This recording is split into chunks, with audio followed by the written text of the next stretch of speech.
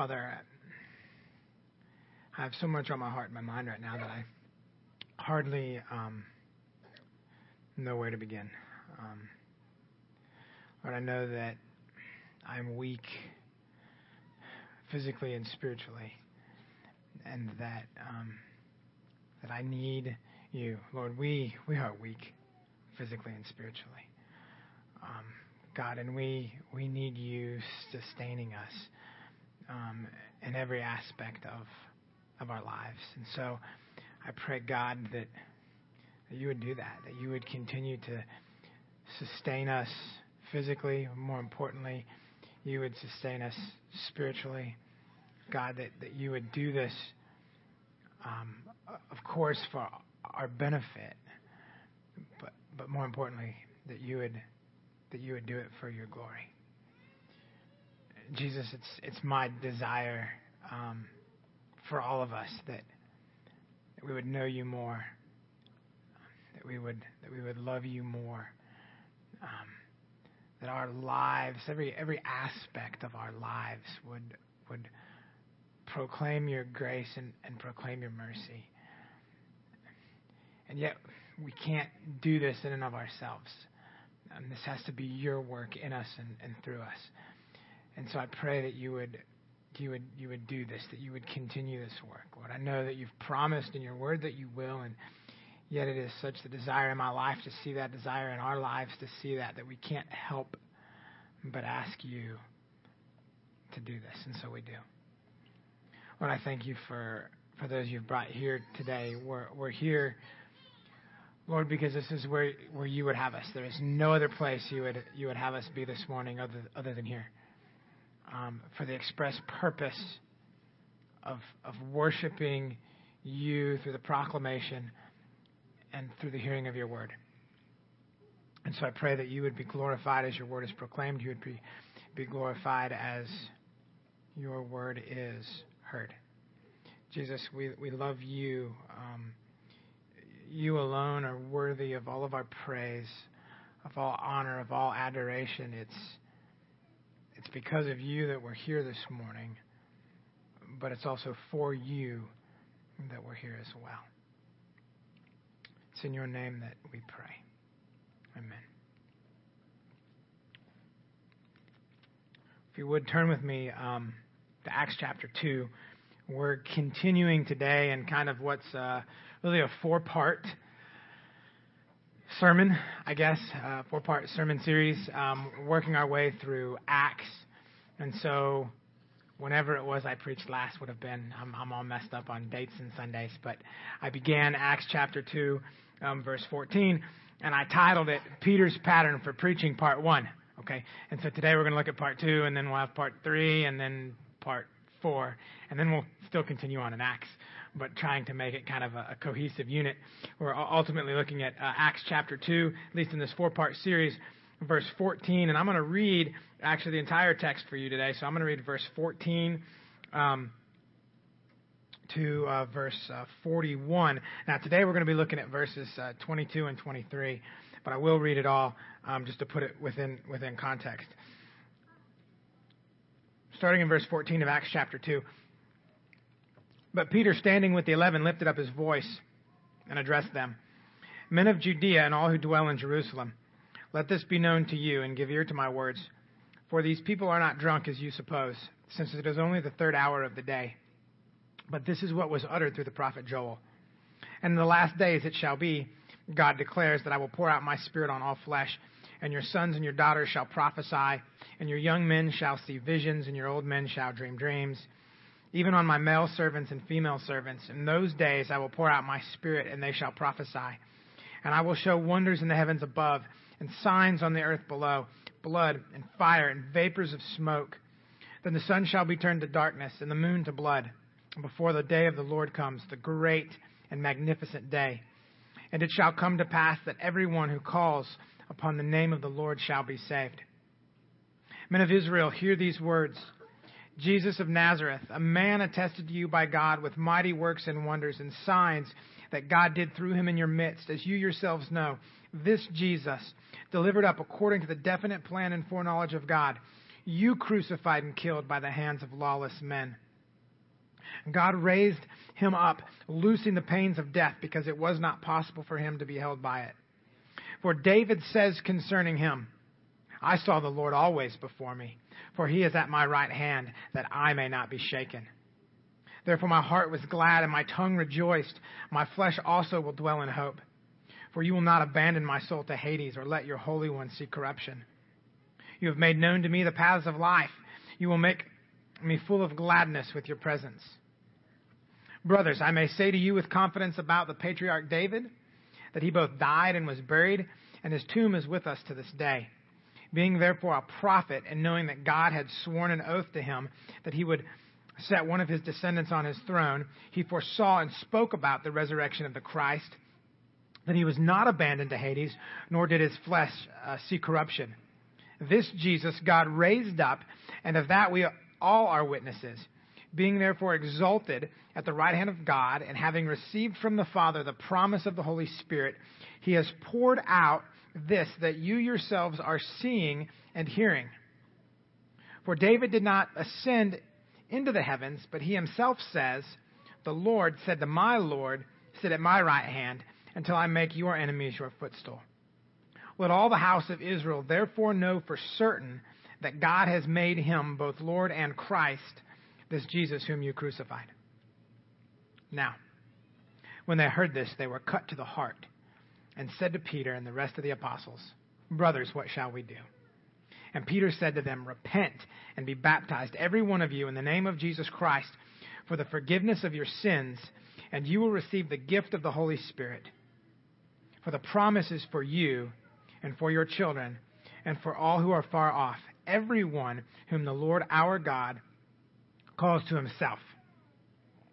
And with many other words he bore witness and continued to exhort them, saying, Save yourselves from this crooked generation.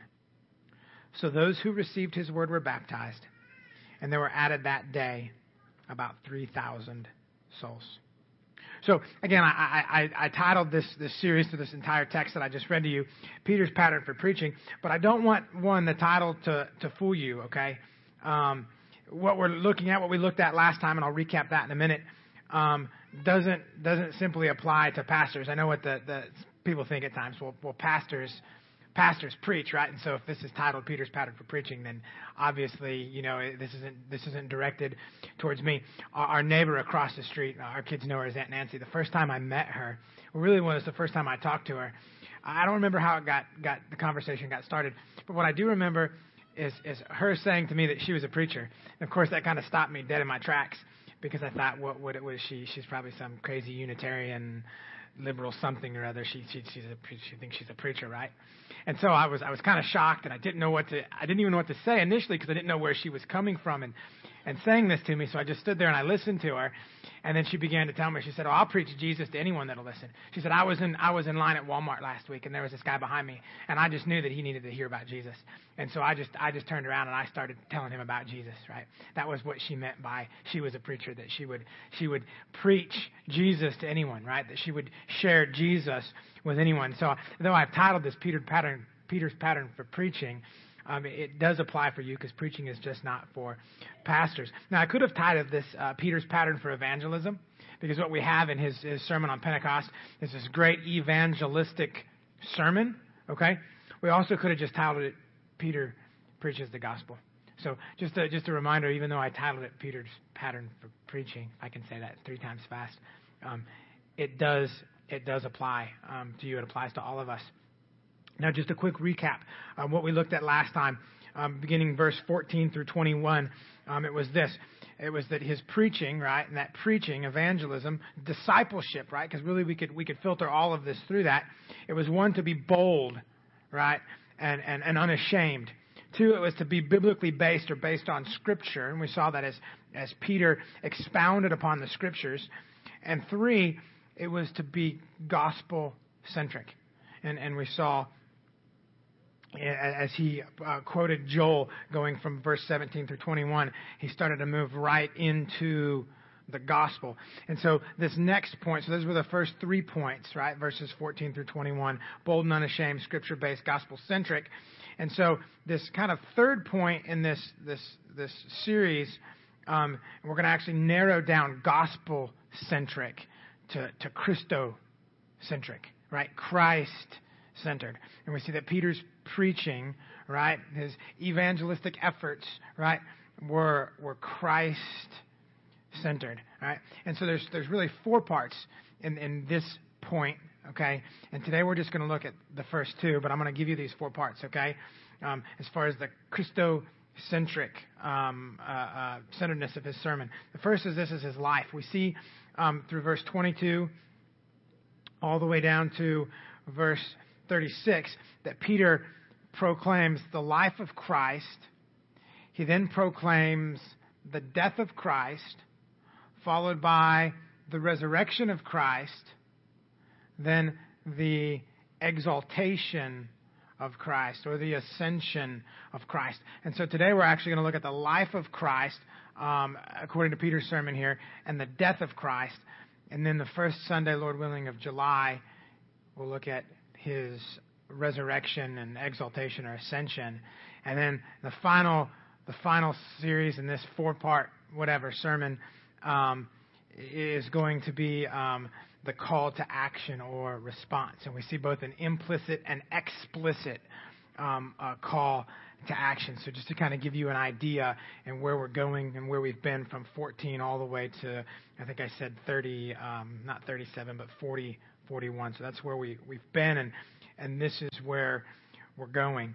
See, our preaching, our teaching, discipleship, evangelism, right, must be centered on and around Christ. Okay. Now, sometimes it's explicit. In this sermon that Peter preaches, I mean, it's explicit. He's straight preaching Jesus, life, death, resurrection, right, ascension. Okay. And other times, it tends to be, at least in our preaching and teaching, what I'll call implicit, right? Maybe it takes a little time to get to Christ. And I was thinking about that in relationship to what we've been going through in our Sunday morning equipping time. We've been addressing the issue of biblical manhood and womanhood, specifically centered around the construct of marriage.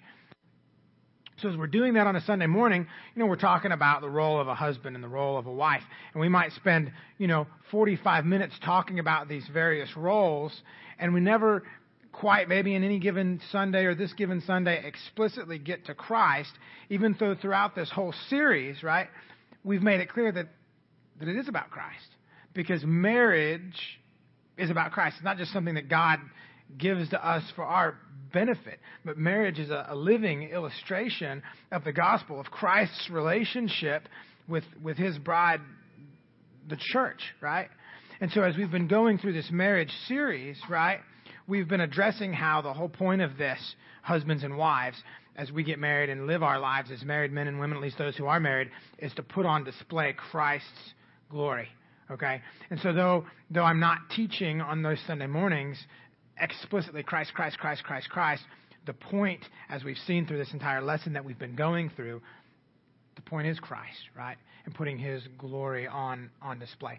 So again, sometimes we preach and teach Christ explicitly. We're dealing specifically about something in his life, about his death, his resurrection, creation, whatever the case might be. And then other times it might be more implicit, or it might not be so active, might be passive. But again, the point is this. It's ultimately about Christ. If you sit through a study or a sermon series, or you attend a church, or whatever the case might be, and you never get to Christ, right? Then whatever it is they're doing is not based on Christ and not because of Christ. I mean, Randy and I, we've often talked, talked about legacies, right? And there's some Christian song, I want to leave a legacy. How will they remember me? Where Randy and I don't know who sings that. I don't care. I think it's a terrible song, because the reality is I don't want people to remember me. Okay, I want them to remember Christ. The truth is 100 years from now, if the Lord tarries 1,000 years from now, nobody's going to remember you and nobody's going to care about you. Right? The only lasting legacy that we as believers can leave is the legacy of Christ. That's why it's so essential that our preaching, our teaching, our evangelism, our discipleship, everything that motivates us as believers and as a church, right, should be centered on and around Christ. in verse 22. So we're looking at 22 and 23 today. So Acts 2:22. Peter says, "Men of Israel, hear these words. Jesus of Nazareth, a man attested to you by God with mighty works and wonders and signs that God did through him in your midst, as you yourselves know." So Peter begins by proclaiming the life of Christ. Okay? Now, he's preaching and evangelizing, right, to Jews. He calls them men of Israel, right? Familiar with Jesus, okay? So he's proclaiming, because they're familiar with him as a person, he's proclaiming the miracles, wonders, and signs that he performed while he was here on earth. See, there was no doubt to the Jews that he was a historical person, right? Whereas in our culture, right, we might have to fight that battle more than Peter did. But that wasn't a battle that Peter was fighting with these Jews, right? They knew that he was a historical person. And in fact, right, I mean, this just happened like months ago, okay? And so Peter was proclaiming these miracles, wonders, and signs that he performed. Now Jesus, and I'm not going to get too much into this, but when Jesus performed these signs, these miracles, these wonders, it wasn't for the benefit of the recipients. I mean, they benefited from it, like those who were on the receiving end, right? But it was to prove, right, that he was who he claimed to be, right? Peter says that Jesus performed these things, right, to prove that he was from God and, in fact, was God. Just real quick, I do want to look at one. And the reason I picked this one is I was visiting a church a couple weeks back, and he preached on this. And so that was the one that came to my mind. But just real quick, let's look at John chapter 2. Jesus' first miracle and or sign, right? Turning water into wine. John chapter 2, verses 1 through 11. On the third day, there was a wedding at Cana in Galilee. The mother of Jesus was there. Jesus also was invited to the wedding with his disciples. When the wine ran out, the mother of Jesus said to him, "They have no wine." And Jesus said to her, "Woman, what does this have to do with me? My hour has not yet come." His mother said to the servants, "Do whatever he tells you." Now where there were 6 stone jars there for the Jewish rites of purification, each holding 20 or 30 gallons. Jesus said to the servants, "Fill the jars with water," and they filled them up to the brim. And he said to them, "Now draw some out, take it to the master of the feast." So they took it. When the master of the feast tasted the water now become wine, did not know where it came from, though the servants who had drawn the water knew, the master of the feast called the bridegroom and said to him, "Everyone serves the good wine first, and when people have drunk freely, then the poor wine, but you have kept the good wine until now." This, the first of his signs, Jesus did at Cana in Galilee, and manifested his glory, and his disciples believed in him. The purpose of this miracle, I mean, there's much we could talk about. We're not going to, because that's not what the sermon's about, okay? But there is much that we could talk about in this first miracle, this first sign. But the point of it was this. And his disciples believed in him, right? He performed this sign to establish, to demonstrate that he was who he claimed to be, that he was sent from God, and as Messiah, right, was in fact God himself. Nicodemus, he also really proclaims the same thing.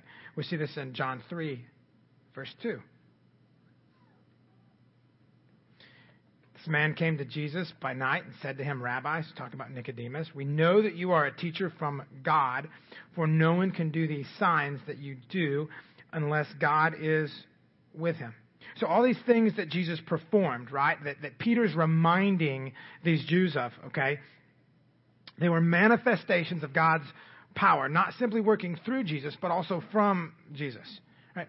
These things proved that Jesus was sent from the Father as the Messiah, was approved by the Father, was in fact deity himself. He was God. So, back in Acts chapter 2, verse 22, again, Peter's saying, "Men of Israel, hear these words. Jesus of Nazareth, a man proven," he says attested, "proven to you by God, as having been sent by God, being God in the flesh, right? Proven with works and wonders and signs that God did through him in your midst, as you yourselves know. So practically, I mean, why is it important? I mean, why did Peter have to remind them of who Jesus was, right? Or seek to inform them of who Jesus was? Why is it important to proclaim and even understand the life of Christ? That is, who he was and how he lived. Listen, it is essential that Jesus is God, that he is in fact divine. It is essential. And it is essential that Jesus, as God, lived a perfect life, fulfilling the law in every way. So here's the thing. Man, all right, and this is a problem though. All right, man is responsible for atoning for sin. Okay, so this is why it's important. We're going to try to, hopefully, Lord willing, I can string all this together. Man is responsible for atoning for sin. Why? Well, because man sinned. I mean, God's not responsible for atoning for sin because he didn't. He wasn't the one that was the transgressor, right? He didn't sin. God didn't sin. Man sinned. Even in the Old Testament sacrificial system with the animals, and this is why, in part, the animals never worked, right? A sheep, a lamb, it didn't sin. Okay, it wasn't a perfect sacrifice. Man was the transgressor. Man sinned, and thus man is responsible for atoning for sin. But here's the problem. Man cannot atone for sin. Only God can atone for sin. So we've got this dilemma. Man is responsible for sin. Only man can atone for sin, but man can't atone for sin. Only God can atone for sin. So enter the one who can atone for sin. John the Baptist proclaimed what? Behold, the Lamb of God who takes away the sins of the world. Here we have the God-man, right? Jesus, the Christ. Again, Christ isn't his last name, it's his title, right? I think we need to, I always struggle with that because sometimes we just use it like it's his last name, Jesus Christ, like Nate Carper. No. Jesus the Christ, right? I mean, that's his title. Enter Jesus the Messiah, the God-man, right? Man who could atone for sin, God who could atone for sin. See, when we proclaim the good news of the gospel, prior to addressing the death of Jesus, it is essential that we address who he was as God, okay? And how he lived, that is, that he lived a perfect life. See, if Jesus was not God and did not live in sinless perfection, then he never could have made atonement for our sin. Right? This is why it's so important that we proclaim the life of Christ prior to proclaiming the death of Christ. I've got good news. Jesus died for you. Okay? Well, maybe you've established that I'm a sinner, but that's a bad deal for Jesus. I mean, why was it Jesus that had to die? Okay, so why was it that Jesus had to die? Well, why would his death have been any more satisfactory than anyone else's death? Okay, so this is why it's important that we establish that Jesus is the Son of God. Jesus is God the Son, perfect in every way, perfect even as sacrifice. Simply put, it's this. The good news of the gospel. So if you remember anything, just remember this. The good news of the gospel begins with the life of Christ. I think often in Christendom, we tend to we tend to view the life of Christ as just this example that we've been given to follow. Right? Like, I was thinking about that in relation to the moral influence theory, where people, think that it wasn't really Christ's death that was necessary for atonement, that he just serves to be a good moral example for us to follow. And when we follow that good moral example, we repent and believe, then our sins are atoned for out of a result of repentance and faith. Well, repentance and faith doesn't save anybody. I mean, if someone says to me, how is a person made right with God? I'll tell you, you have to repent and believe and be saved. But it's not the repentance and the faith that saves anybody. It's Christ's atoning work. It was his perfect life as God, fulfilling the law in every detail, right? Followed then by his perfect death, right? Evidenced by his resurrection, okay? So that's how atonement was made. We don't have the life of Christ in Scripture to give us a good example of how we are to live. Now, it doesn't mean that we don't have examples there in Christ's life and in others' lives to say, hey, look at Paul. Man, I wish that I would handle or could handle persecution like that. I wish that I would respond to others like Christ responded. I'm not saying that that's not there, but that's not the purpose of it. That's not the overarching point, right? The reason that we have on display in Scripture the perfect life of Christ, right, is to point to the fact that his death was the perfect death. That is the only death that could satisfy the righteous wrath of God the Father.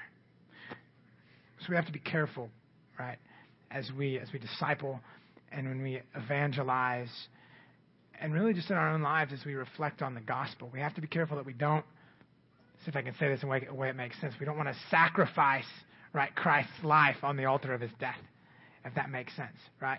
In fact, all of these points that we're looking at today, his life, his death, next time, his resurrection, his exaltation, right?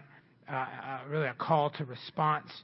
Listen, these things are mutually inclusive, right? You can't separate these 5 things really in the gospel, right? The gospel is about his life, his death, his resurrection, his exaltation, and the gospel demands a response. Okay? If you leave out, as well as man's sin, which is on the very front end of all that, okay? If you leave out any of that, then you don't have a complete gospel. I mean, at best, you just have an impartial gospel, okay? At worst, you have a false gospel, all right? And so we have to be very careful in how we handle that.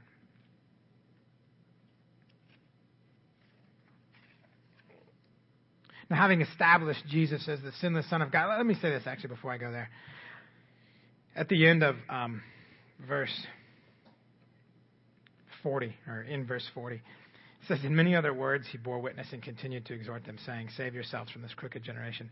We know that this sermon that Peter preached, like what we have, is probably a very small, portion of it. Like if you just read it from start to finish, I don't even know how many minutes it is. It's like, wow, that was a real short sermon, right? I don't think it was that short. We know that Peter said much more on that day. And I was thinking about that. There's much more I would like to say. I think I could probably preach 10 sermons on the life of Christ, 10 times 10. The reality is I don't think we could exhaust any one of these points. We could probably, the rest of our lives, preach on the life of Christ, or the death of Christ, or the resurrection of Christ, or the exaltation of Christ, and we would never exalt it.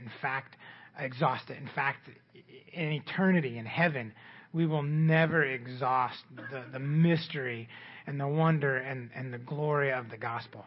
And the only reason I bring that up is I feel so inadequate in going through this because there's so much more I studied. There's so much more I'd like to say. But for the sake of, I don't want to say for the sake of time, but for the sake of it being what it is, I trust that I'm saying what God wants me to say, and I guess we'll save more. We'll save more for later. But we know that there's much more that Peter had to say, and there is much more that we could say concerning all these things. But having established Jesus as the sinless Son of God, God the Son, one can really then and only then begin to to address his death. I mean, we really can't appreciate the death of Christ if we don't, again, understand the life of Christ. Again, sin requires what? Sin requires death.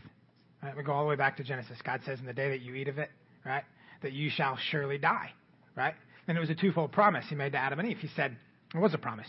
He said, okay, so if you disobey me, right, and you eat of that fruit that you've been commanded not to eat of, he said, you're going to die. And in fact, you're going to die in two ways, right?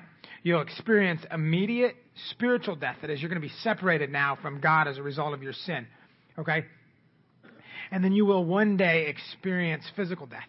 But in that moment that Adam and Eve partook of that fruit and their disobedience, they experienced immediate spiritual death, and the process of physical death began in their bodies.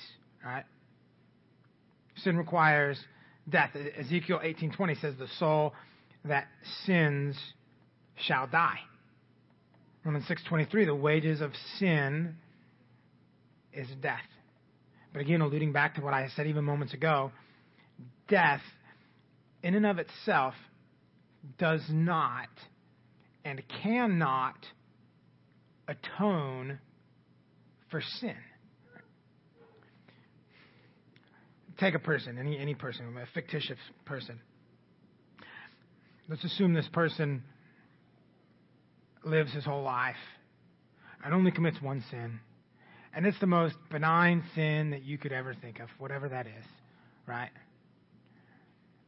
And that person dies, right?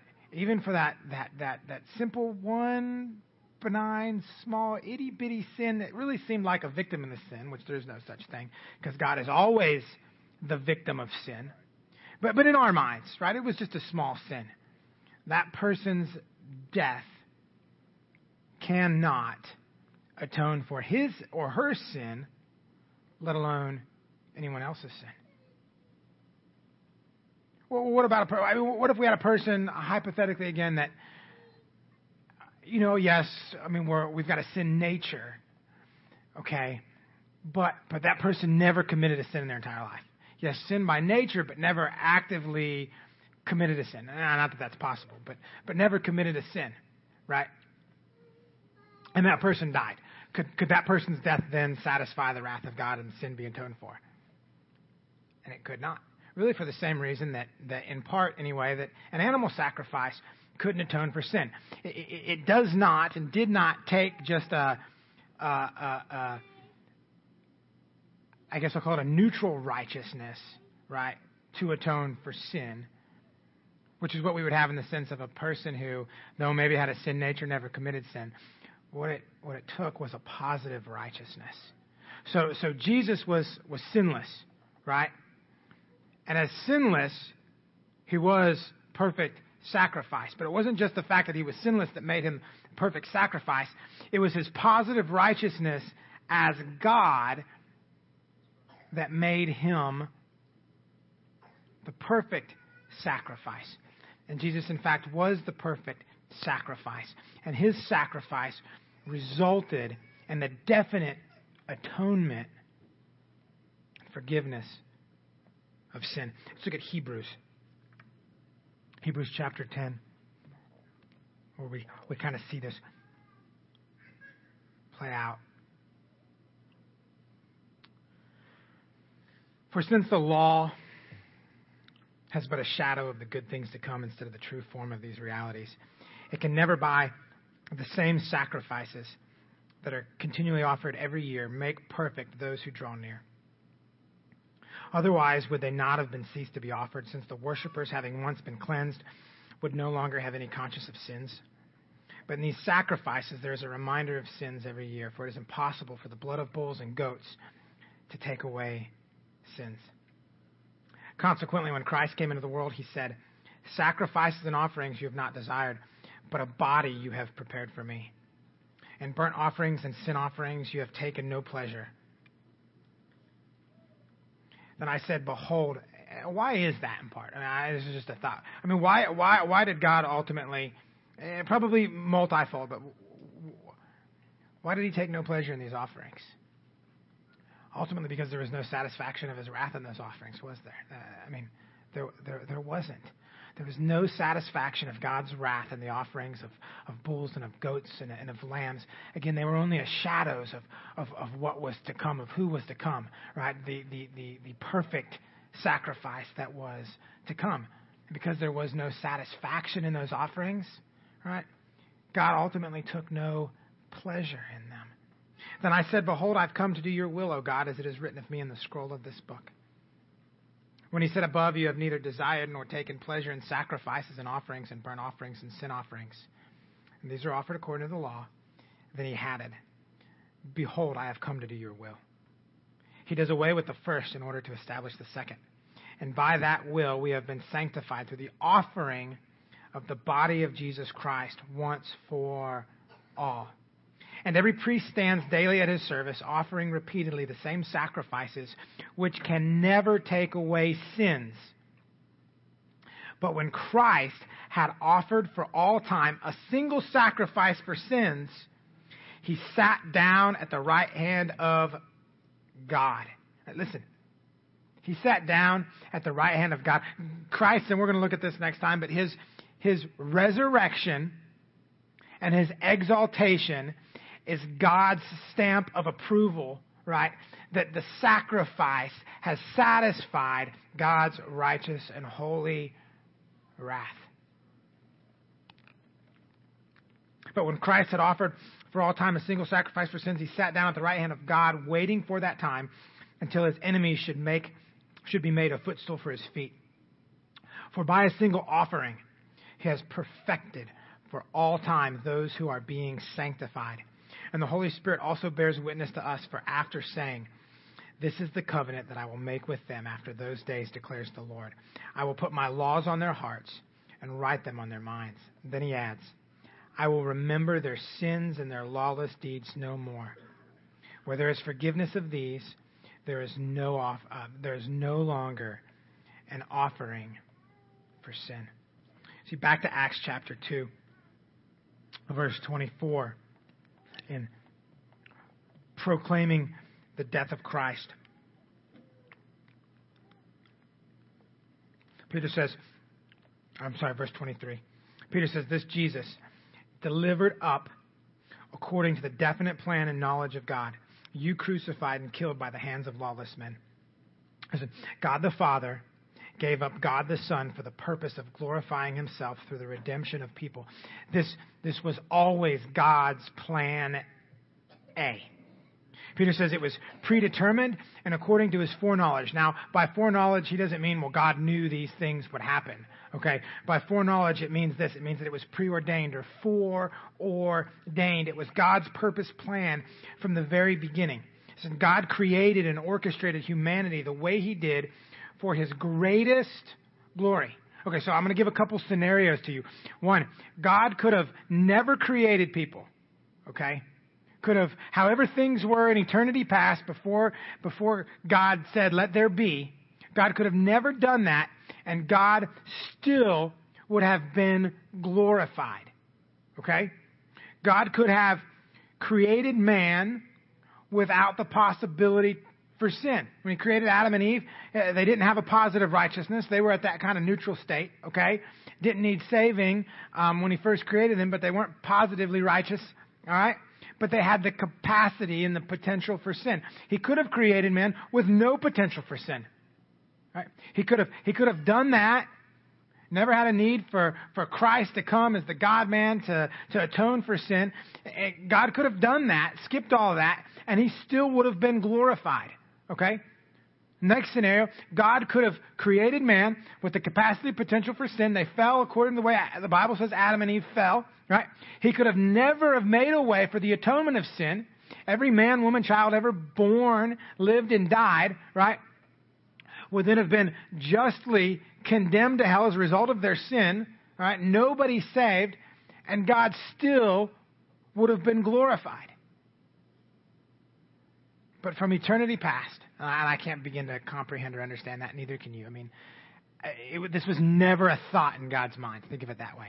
This was never a thought in God's mind. From eternity past, God says, you know what, I'm going to create man. with the potential for sin, and they're going to sin, and they're going to fall, and I'm going to send God the Son to redeem them. I'm not going to redeem everybody. I'm going to redeem some people for me, and others I'm going to let remain in their sin. And by doing so, right, God is receiving the greatest amount of glory that God could possibly receive. This was God's plan from the very beginning, and this is what Peter is proclaiming to these men of Israel, right? This was God's plan A from the very beginning.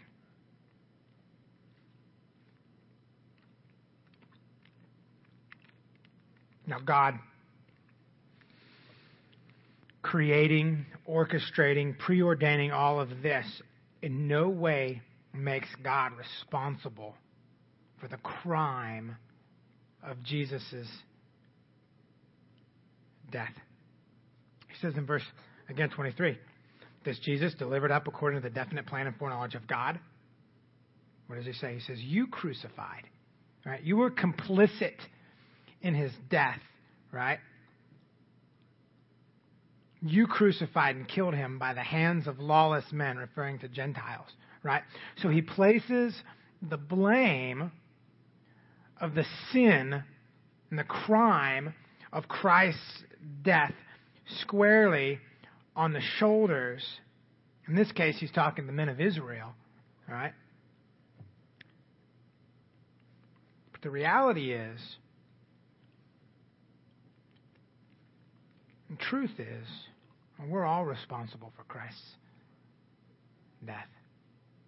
I don't know if you've heard the song, or it's not a song, but in a song there's a clip of C.J. Mahaney, and he's talking about the song or the hymn or the spiritual, were you there when they crucified my Lord? If you've heard this, you know what I'm talking about.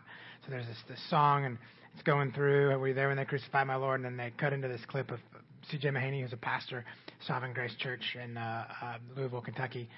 And he says in response, he says, you were there, right? Not only watching, but you were there as an active, willing participant. You know, the reality is every one of us is responsible for Christ's death because it's our sin that put him there. God demonstrated his love for us. This is Romans 5:8.